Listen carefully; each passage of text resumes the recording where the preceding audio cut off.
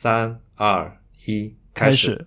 大家好，我是 HB， 你现在听到的是《人间指南》第14期，如何不保持沉默。那我们本次要聊的话题呢，题目叫做如何不保持沉默，但是我们想聊的是一个政治话题。这个政治话题的起因呢，就是今年上个月，对，2月25号的时候，当时还在春节假期，然后我在推特上看到一则推送新闻，就是关于中国即将修宪的消息。然后整个在收到那个新闻之后，一直到现在整个这段将近1个月的时间，就一直在思考这个问题，就是关于政治、关于宪法、关于这个社会形态的问题。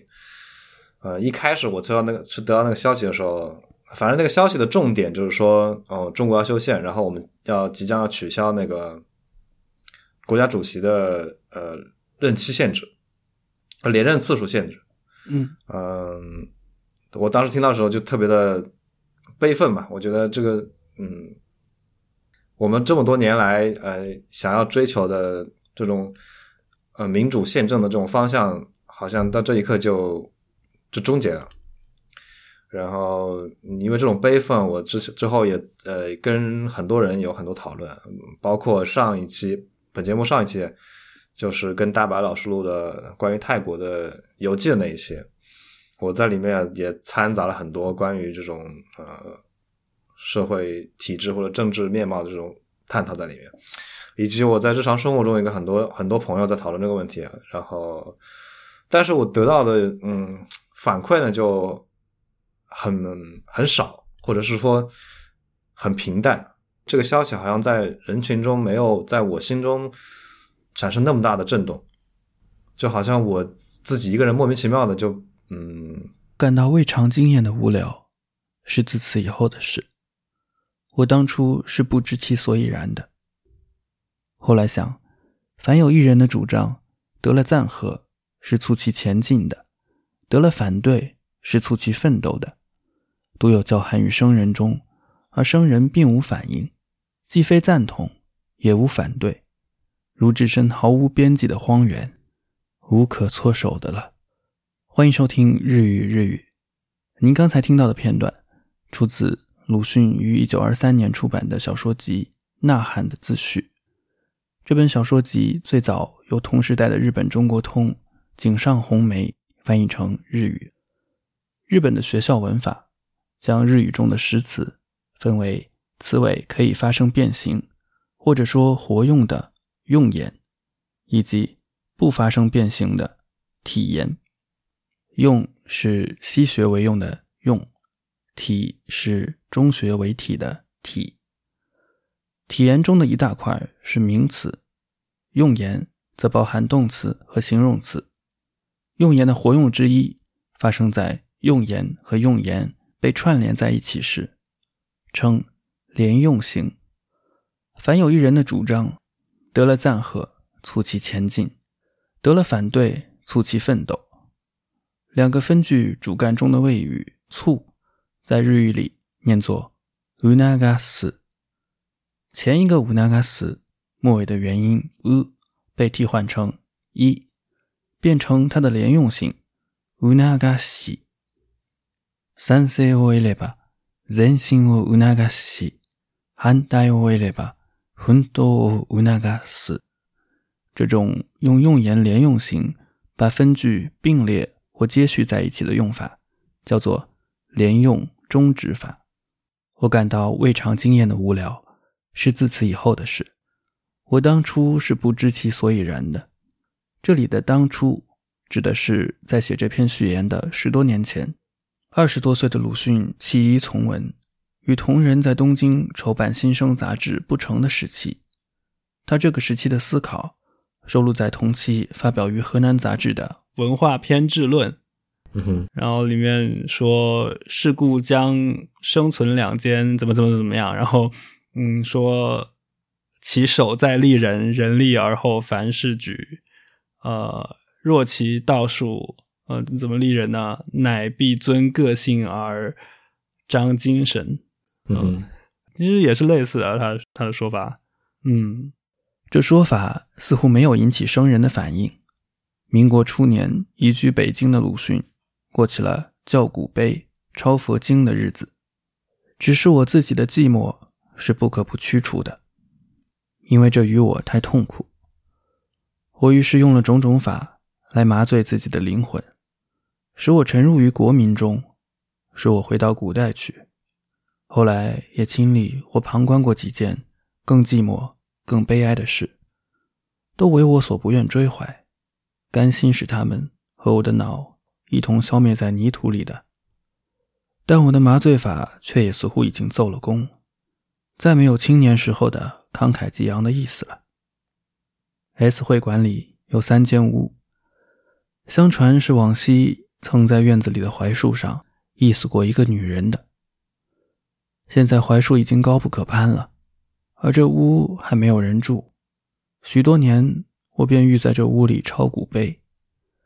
课中少有人来，古碑中也遇不到什么问题和主意，而我的生命却居然暗暗地消去了。这也就是我唯一的愿望。夏夜，蚊子多了，便摇着蒲扇坐在槐树下，从密叶缝里看那一点一点的青天，晚出的槐蚕又每每冰冷地落在头颈上。那时候或来谈的是一个老朋友金心义，将手提的大皮夹放在破桌上，脱下长衫，对面坐下了。因为怕狗，似乎心房还在砰砰地跳动。你抄了这些有什么用？有一夜，他翻着我那古碑的抄本，发了研究的质问了。没有什么用。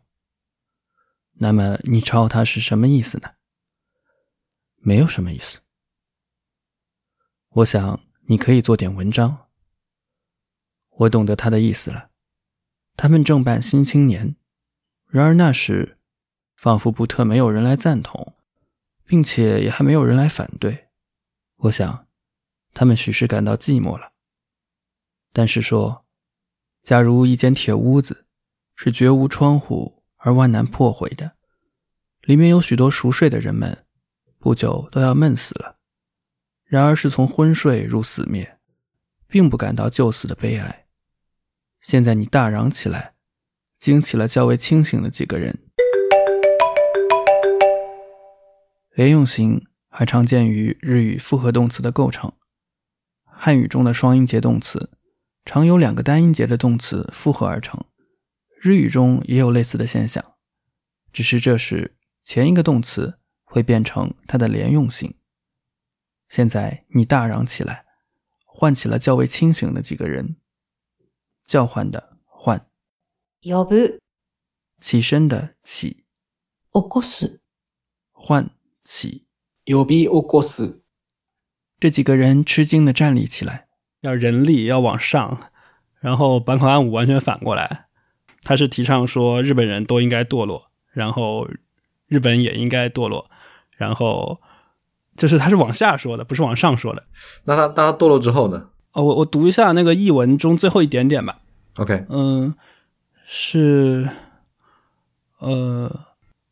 这不是我的译文，是我在网上看到了另外豆瓣网上一个叫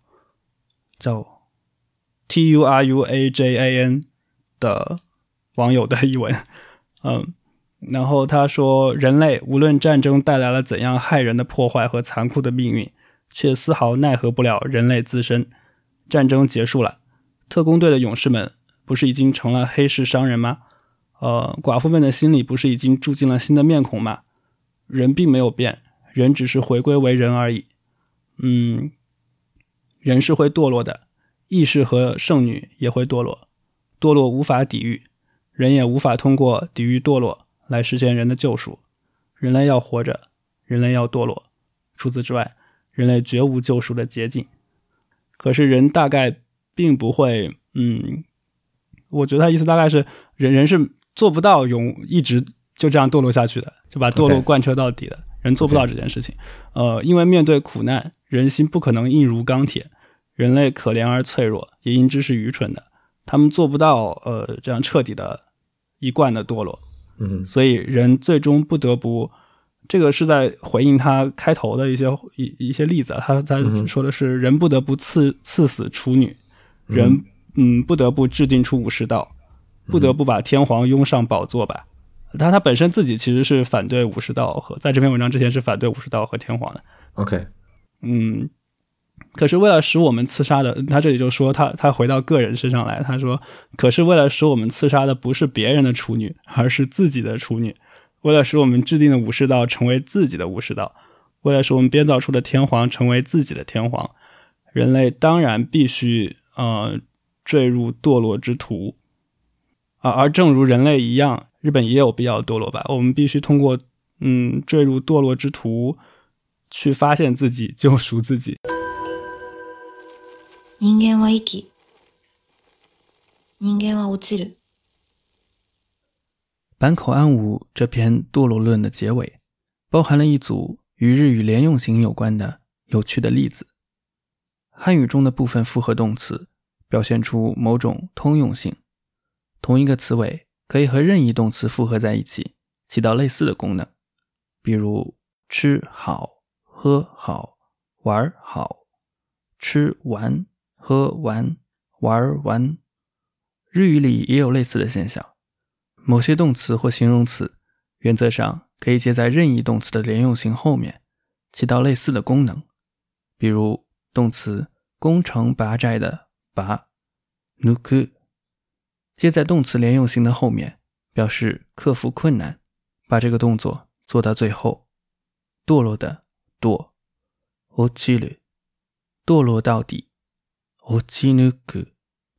又如动词切断电源的切 kiru 接在动词连用型的后面，表示把这个动作做到没法再做的境地。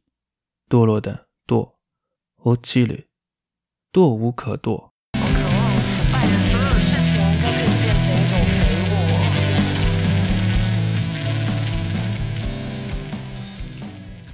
OK， 那我们本期就这样。好呀。 OK， 那以上就是本期节目的全部内容。那我们下期再见，拜拜。拜拜。